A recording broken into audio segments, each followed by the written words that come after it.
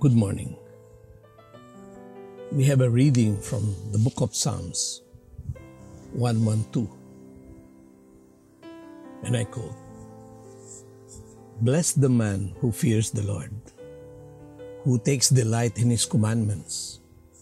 His descendants shall be powerful on earth. The generations of the upright will be blessed. He has no fear of evil news. With a firm heart, he trusts in the Lord. With a steadfast heart, he will not fear. He will see the downfall of his foes." Unquote.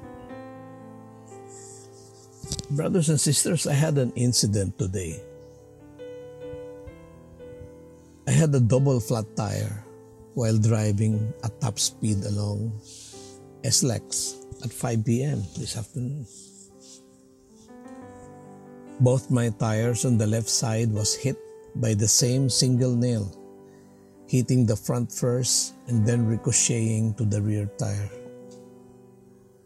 I didn't know I was flat or when it happened, except when another pickup drove along my side and honked me and then didn't left me until he was sure I knew I was flat and showed signs that I was about to enter the next gas station.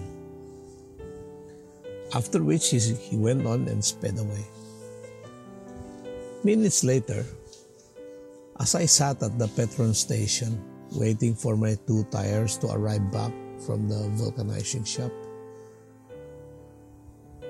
both the tires were dead flat zero upon examining them immediately when I got out of my pickup. I reflected on why this happened and what is God telling me? Why me?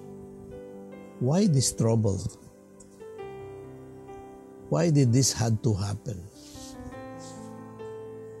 These thoughts kept on bothering me until I realized I didn't run into trouble. I was saved this afternoon. You see, that was a dangerous incident.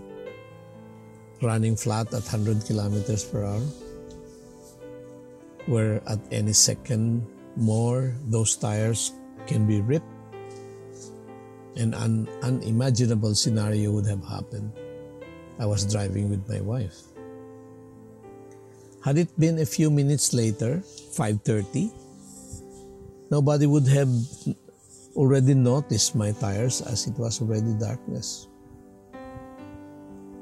Had the alert not happened in time, I would have drove on, leading to the same ripping of the tires. So many things could have happened. A seemingly hopeless situation saved. A black pickup alerted me. A gas station within seconds happened to be there. Station attendants more than willing to help. And a community brother, an elder in our community, who also was in a bind that same hour, dropped what he was doing upon my call for help and came. Got my two tires to the vulcanizing shop and brought them back to be reinstalled.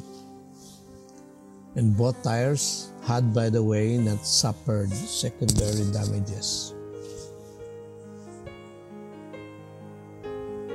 There were so many other sub-stories, so many characters in this afternoon's incident.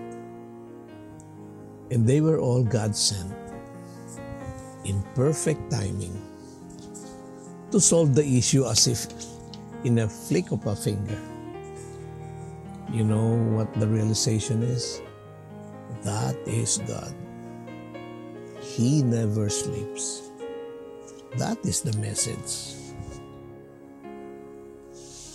So if we feel everything is hopeless, enemies are overwhelming, we are outnumbered, we are bullied, God never sleeps.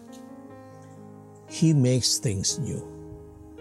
He restores things as if nothing happened. I am therefore comforted.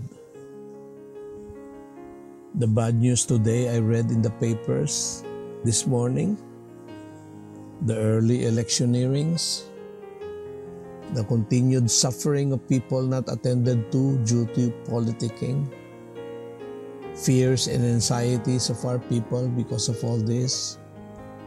God never sleeps. He just showed me today, brothers and sisters. And we pray. Lord God, we praise and thank you for all these thoughts, reflections, that amidst the seeming insurmountable difficulties and blocks, all these things can be gone at the flick of a finger, so long as we hold on to you, dear Father. You are our rock, our fortress, our Savior. And Lord, we will tell others of this good news. Salamat po.